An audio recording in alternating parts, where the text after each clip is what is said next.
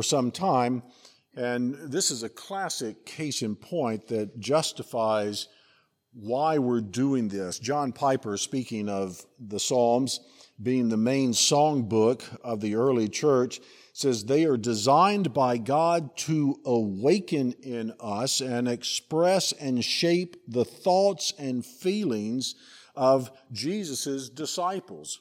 That's you and I. That's us.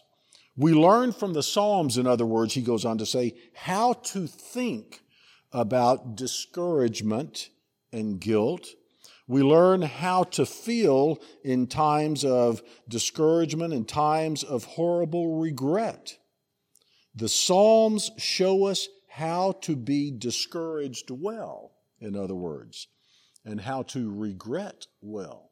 What do we do when we look at our lives and there are these emotions and thoughts and maybe right judgments of regret, discouragement, discontent, sin? The Psalms help us to understand how to do that. Others are saying this. I've got a book by Donald Whitney, a wonderful man who understands the spiritual life, and he's written a book entitled Praying the Bible. And he has some quotes in there. One of them I thought interesting because we're going to be looking at Dietrich Bonhoeffer's book, Life Together. Dietrich Bonhoeffer said this: the Psalms are given us to this end, that we may learn to pray them in the name of Jesus. They're meant for us, just like they were originally, inspired words of people back to God. They are meant forever for the church to be prayed back to God even today. So my prayer is, and for myself and for us all, is that we might form that kind of habit of using these Psalms in our daily devotions and prayers, and certainly, and we continue to do so in our corporate times of worship. Well, this was not David's first response to sin in his own life. This psalm, you might say, starts with the historic situation. You would find that in 2 Samuel chapters 11 and 12. We're not going to go there, but you know how 2 Samuel 11 opens. It was the time when kings go to war. But David is in Jerusalem on his roof, and he looks and he sees Bathsheba. And we know something of this kind of landslide, this catastrophe of events that follows, where he asks for her, or you might say demands her. She is brought. There is adultery, sexual immorality. There is the conception of a child within her. There is later, as that truth becomes known to David, he plots and covers up. He is deceptive. Ultimately, he, in essence, commits murder against Uriah, Bathsheba's husband. Now keep in mind, it is only when Nathan comes, the prophet, and in a parable, David discloses that he is the one guilty, and Nathan, the prophet, says, "You are the man, you are the one," that God convicts him of the sin. In other words, David walked probably close to a full calendar year, just because of the amount of time it takes for a child to be born, in unrepentance. The king of Israel, the one with whom there was a covenant made, David the king. And so Nathan has come, and God gives power to Nathan's words, and David is broken, and this psalm is the result. As we launch into this, I'm going to structure 3 points around 3 main words. The first, I'm going to use it as an appeal. The second is not the idea, but it's the word confession. And then the third is faith. And so I want to spend time for a moment in verses 1 and 2. Verses 1 and 2, and we're going to talk about the fact that my sin and your sin has made us totally unfit in and of ourselves for a relationship with the living God.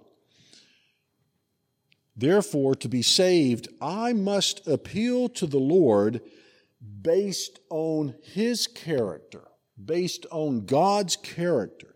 And that's exactly what David does. And this is fascinating and it's very encouraging, as a matter of fact. Look at how David speaks and prays in this psalm. The prayers, these imperatives, they are based on the name and on the character of God, and I'll show you that. Twice you'll see a phrase, according to, and there are three very important qualities or attributes of God, not David, but of God that he is appealing to. On this basis, you might say, on this foundation, Lord, I come to you and appeal to you. And the first is in the very first two words, have mercy on me, O God. That's a trait, that's an attribute of God. The God who is merciful, who has compassion. It is undeserved, unmerited favor. And David says, on that basis, because of who you are, I will come. I must come. And so he has that understanding of God. We move quickly to the second one. And it is this, still in verse 1. Have mercy on me, O God. What? According to your, and here that is that wonderful Old Testament word. It is the Hebrew word chesed, and it's not always easy to define, but the ESV here does a good job with two words. It is the combination of what it means for God to love a people and really what it means for us to love, but it is coupled, it is joined with this idea of absolute loyalty, of promise, of covenant. It's a term that basically says of God, I will not stop loving you. I will be consistent in this. I will not break. I will not fatigue. I will not in any way change or love more or less or whatever. I will be constant. I have made a covenant with the people, and I will be constant in love to fulfill it. And David, therefore, is again basing his appeal on this covenant relationship that he still knew that he had with the Lord. Not because he was so great, he obviously wasn't, but because God never changes, never backs away from his promises and his covenant. And then the third word that is used here is translated in verse 2. Still in verse 1, I'm sorry. There's the first, according to your steadfast love. Here comes another prayer, but according to your abundant mercy, blot out my transgressions. Abundant mercy. This is the word that stresses a compassionate feeling. There are times in the New Testament when Jesus encounters a situation and a Greek word in that case is used that speaks about a kind of an inner turmoil you see when you're looking upon a situation that just evokes from you heart. We use all kinds of words. It's heart-wrenching. It is, I feel torn up inside. My heart is broken over this situation. It is that word. And what is interesting is that David clearly, he undoubtedly has that Old Testament revelation of God's name to Moses from Exodus 35. It is clear, it is burned, it is etched upon his heart, and it is his only hope that the God who spoke and revealed himself to Moses in what we know as Exodus 34, verses 6 through 8, is the God that he is appealing to. For let me remind you This is the text where the Lord comes to Moses and he declares his name. It says, the Lord passed before him and proclaimed, the Lord, a God merciful and gracious, slow to anger and abounding in, and there it is, steadfast love and faithfulness, truth, keeping steadfast love for thousands. And then this wonderful statement, forgiving iniquity and transgression and sin. David will be asking the Lord, those are the three main terms, three main attributes of God. He gives three images now in these short verses about what he wants the Lord to do. Not only what he wants the Lord to do, but what he is desperately in need of. And the first is in verse 1. It is translated to blot out. It's a term associated actually with writing. We think if we had an old ink pen or something like that and it left a little bit of ink, excess ink, we might take a napkin or something and blot, tap it and blot it. And it's really a more severe term than that. You're talking about, in that day, the type of writing they did. It was almost more of a scraping tool, that something was written on a scroll, on a parchment, and it was wrong, it needed correction, and you had to do something more severe to scrape it down again. And that's what David is saying. Lord, blot it out. It's a term associated with writing and books. Wipe it away. This idea gets illustrated again in Colossians 2, when Paul says, Colossians 2 says that in Jesus' death, let me turn there. Sorry, I thought I could do it from memory, and I can't.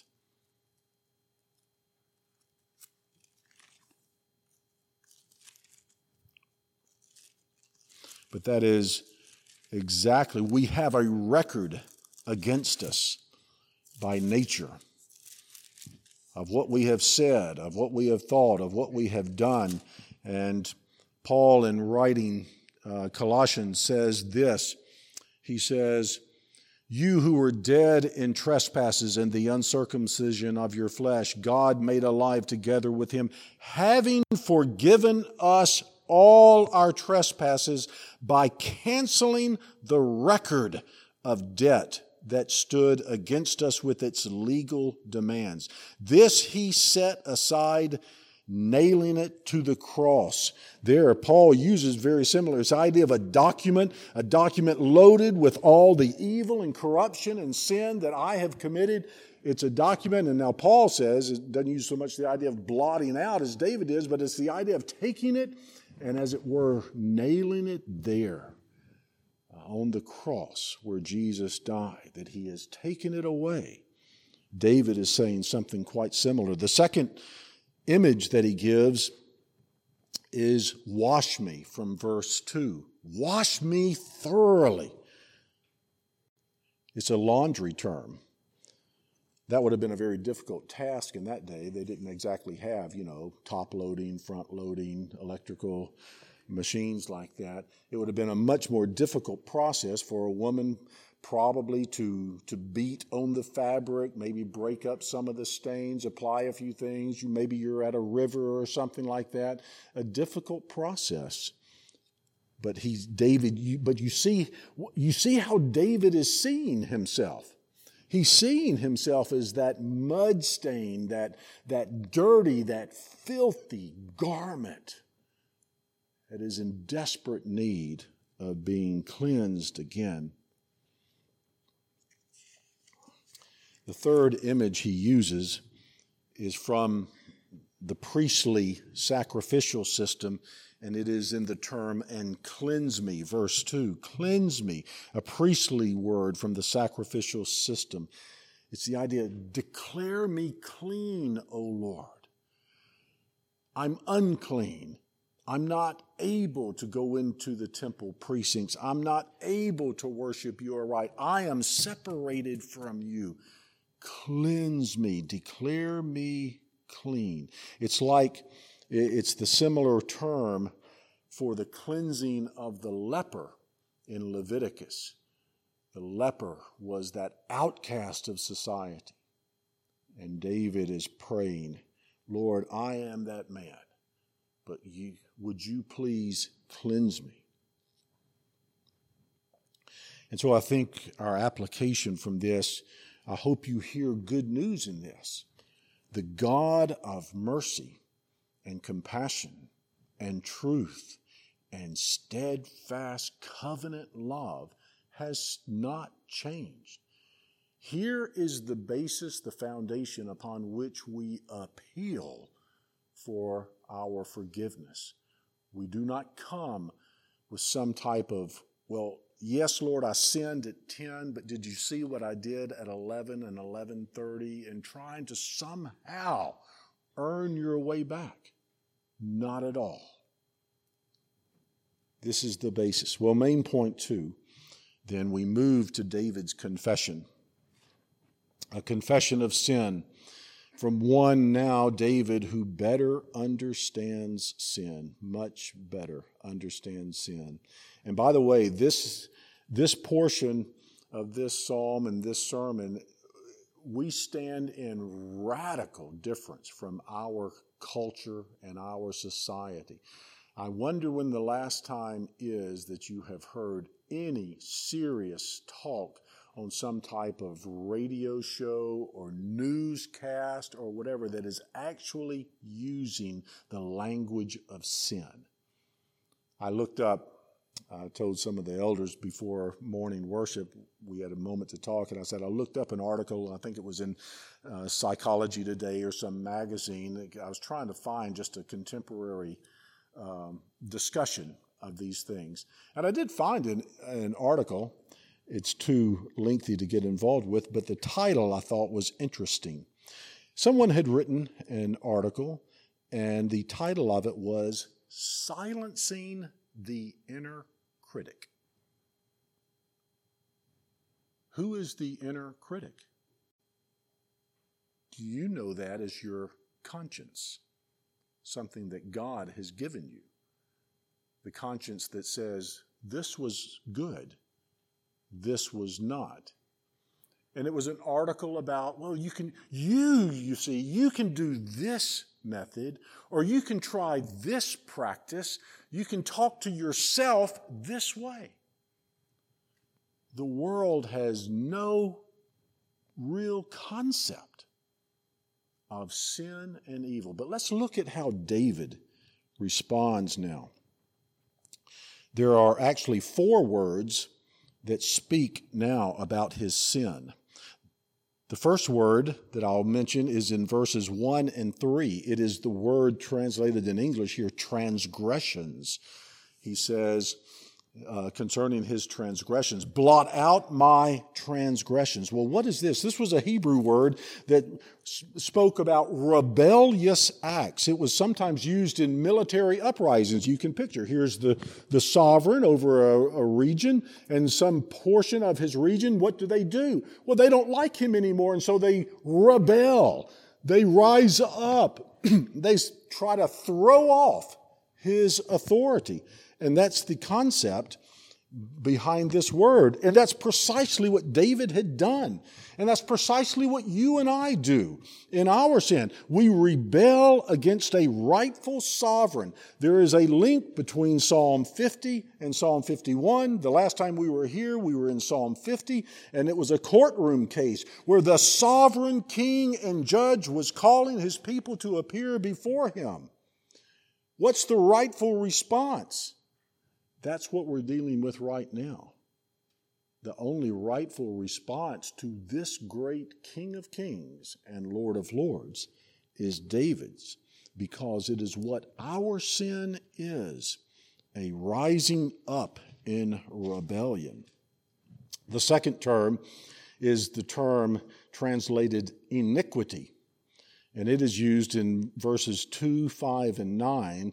And it's a word that means to bend or twist. And you get the concepts of distortion, of inner twistedness. And if you think about what sin does, is that not what happens? That your life gets distorted. Your situations get twisted and complex. You are not what you were made to be. You are going down a wrong path. The third, which is the more common, it's used in verses 2, 3, 4, 5, and 9, is simply the word sin. But it is the word, its basic meaning is that of missing the mark or the goal or the way. And did not David do that? He was missing the mark of what it was to be a man in Israel. He was missing the mark of what it certainly meant to be a king in Israel. In that position,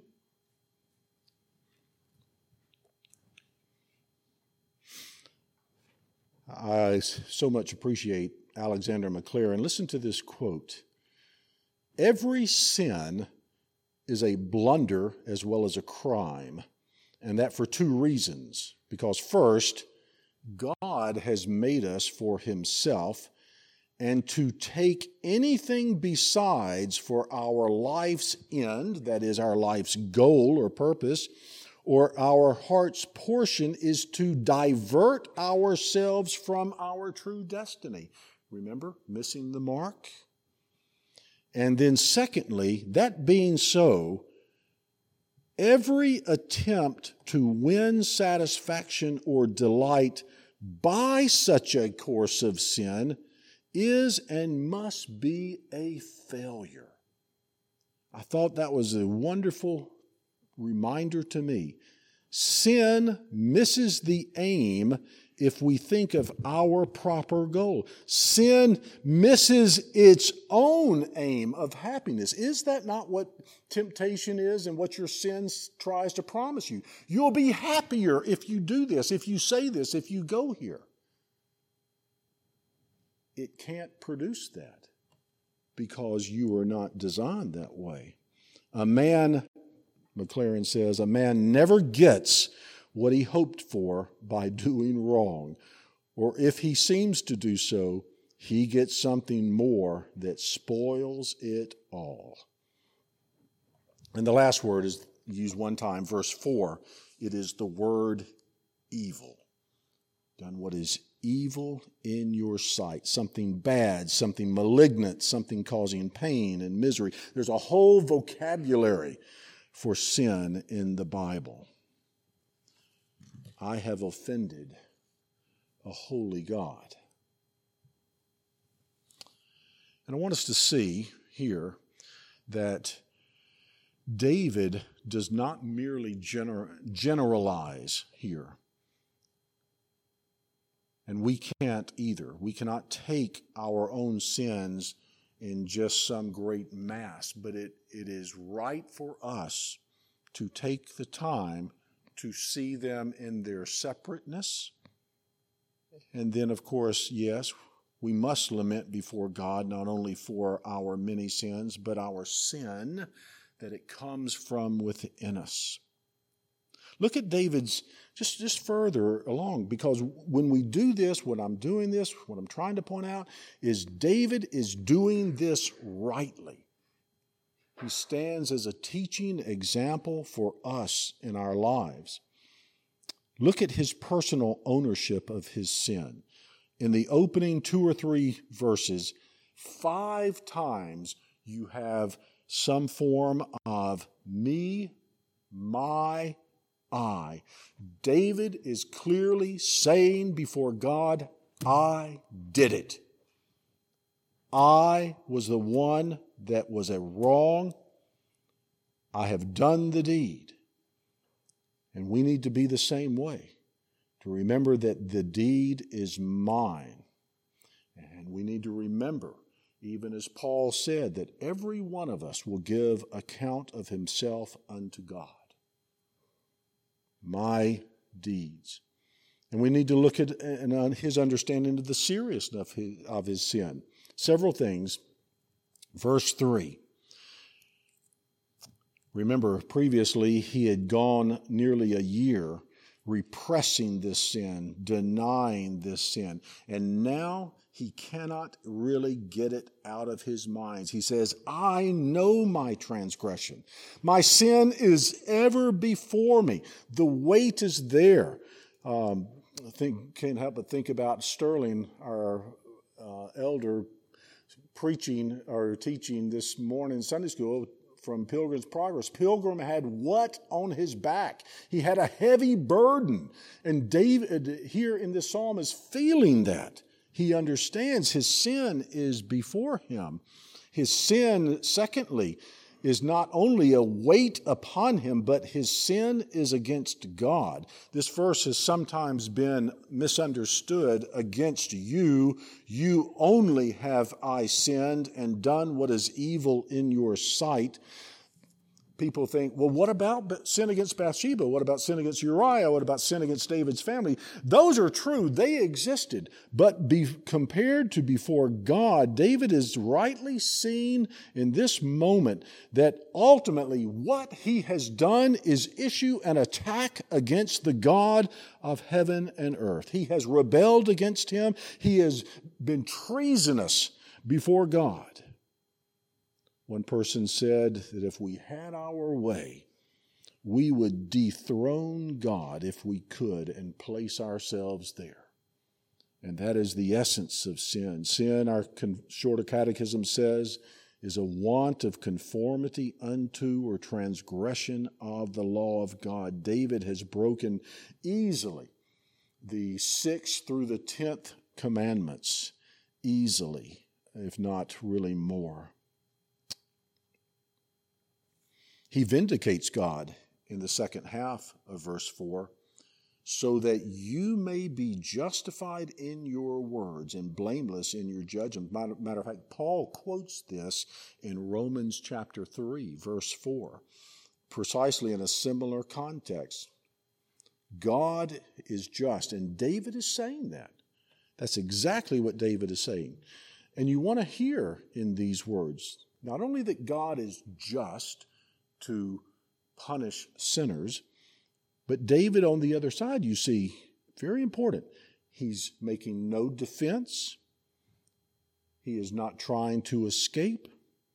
He is offering no self-justification. He is not saying any excuses. You know, the classic case is Adam in the garden. Well, the woman you gave me, that. You hear none of that from David. He is not blaming others. He is basically saying, God, you would be just to damn me to hell. You are right. David is concerned in his confession to tell everyone that God was in the right all along, that God's judgment was true and just, and that the Almighty is blameless in this. He speaks of inborn corruption. Now, this is interesting as well. Another important verse where he says, I was brought forth in iniquity, and in sin did my mother conceive me.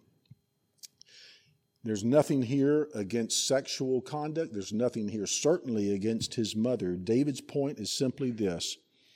His very being, and we need to say, you see, by nature, yours and mine, our very being is shot through and through with the tendencies that produce the fruits of adultery and murder, greed, all manner of sin. As far back as David can look, even to conception, he sees his life as sinful. He has this constitutional propensity to sin that gets the theological term original sin. But there's an application here. I don't want to just be making observations. Do you and do I own our sin in this way? It's possible to know the catechism answers, to know things from the Scriptures. In other words, it's possible to have high theological, mental understanding of sin, but in experience, how we think about ourselves to be very low, to be very, you might say, soft on ourselves. David is not. He is not at all. Well, we need to get to some good news. He has appealed to God based on God's character. He has made confession. And the main point 3, I'm calling this faith. Faith for forgiveness. Faith believing in God alone for salvation. And there's something audacious here about his faith. But he cannot save himself. Where can he go? He can go to no other person, no other religion, no other education, no other place. He can only go to the God he has offended. The very same God he has offended is the God that David's whole hope rests on for forgiveness. What I thought was interesting in my study on this, Psalm 130 actually makes a statement that God forgives. Psalm 130 verses 3 and 4 says, "If you, O Lord, should mark iniquities, O Lord, who could stand? But with you there is forgiveness." Psalm 32, another psalm of David, says, "I acknowledged my sin to you. I did not cover my iniquity. I said, I will confess my transgressions to the Lord, and you forgave the iniquity of my sin." It's interesting that Psalm 51 doesn't seem, in most English translations, does not seem to make quite such a clear statement as that. But I think as I was studying this, one person, I think, rightly picked up on the different tense of the Hebrew verbs that are used in the second half of verse 6 through verse 8. Those verses can be translated very legitimately this way. And as a matter of fact, one of the early English translators, Coverdale, in his work for the Episcopal Church, translates them this way. He puts them as really a future promise, a future truth that David will experience. I read them from Coverdale. He says, "But lo, thou requirest truth in the inward parts," first part of verse 6, "and shalt make me to understand wisdom secretly."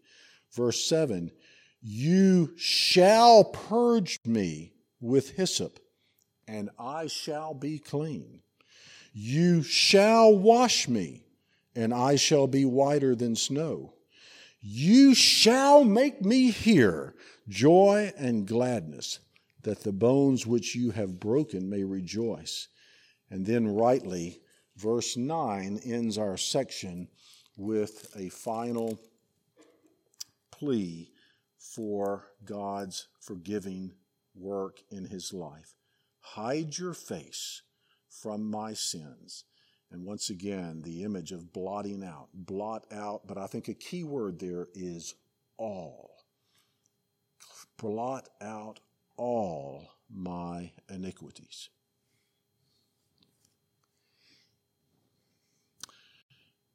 John Owen,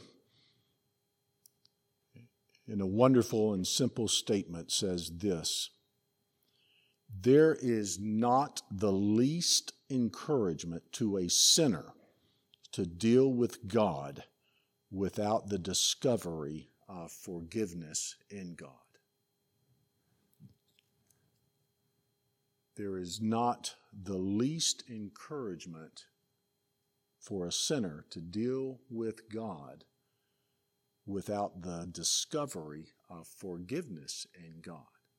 You try to go to this God just based on his wisdom, based on his holiness, based on his wrath, based on his power,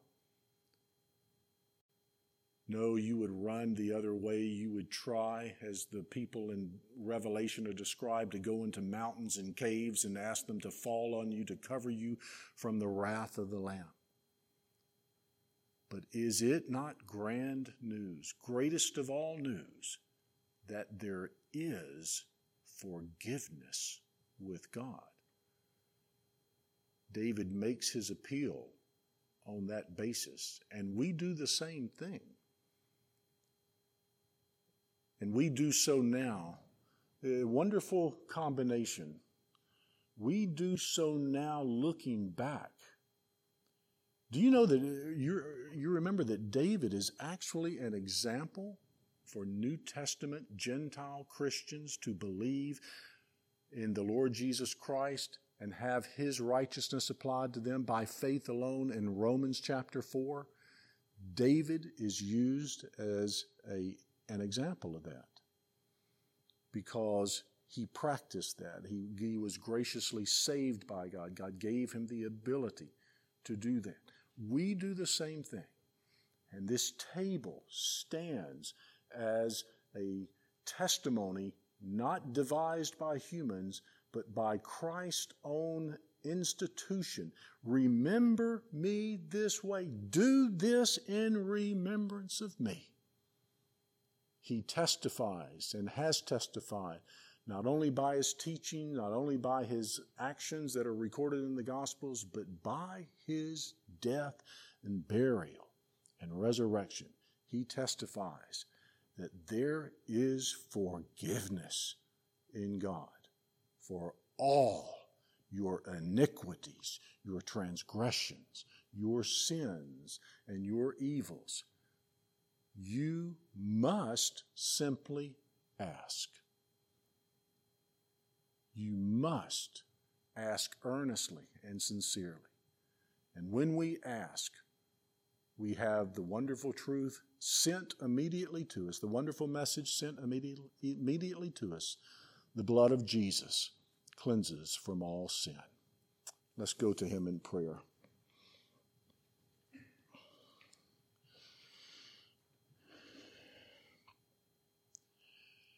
Lord, thank you for this truth, this man, this king.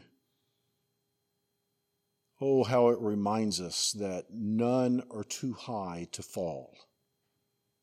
None are too privileged to be removed from the temptation and sin. Let us take heed lest we fall. And Lord, would by the power of your Holy Spirit, would he keep fresh in our minds, not just our sins. We need that. We need the knowledge. We need the recognition of the seriousness of it. But not just that. But would he also have his full ministry of shining the spotlight in our minds upon the person and work of Jesus the Christ, our Savior. Be with us in the singing of this hymn of preparation and in the preparation for your meal. We make it our prayer in Jesus' name. Amen.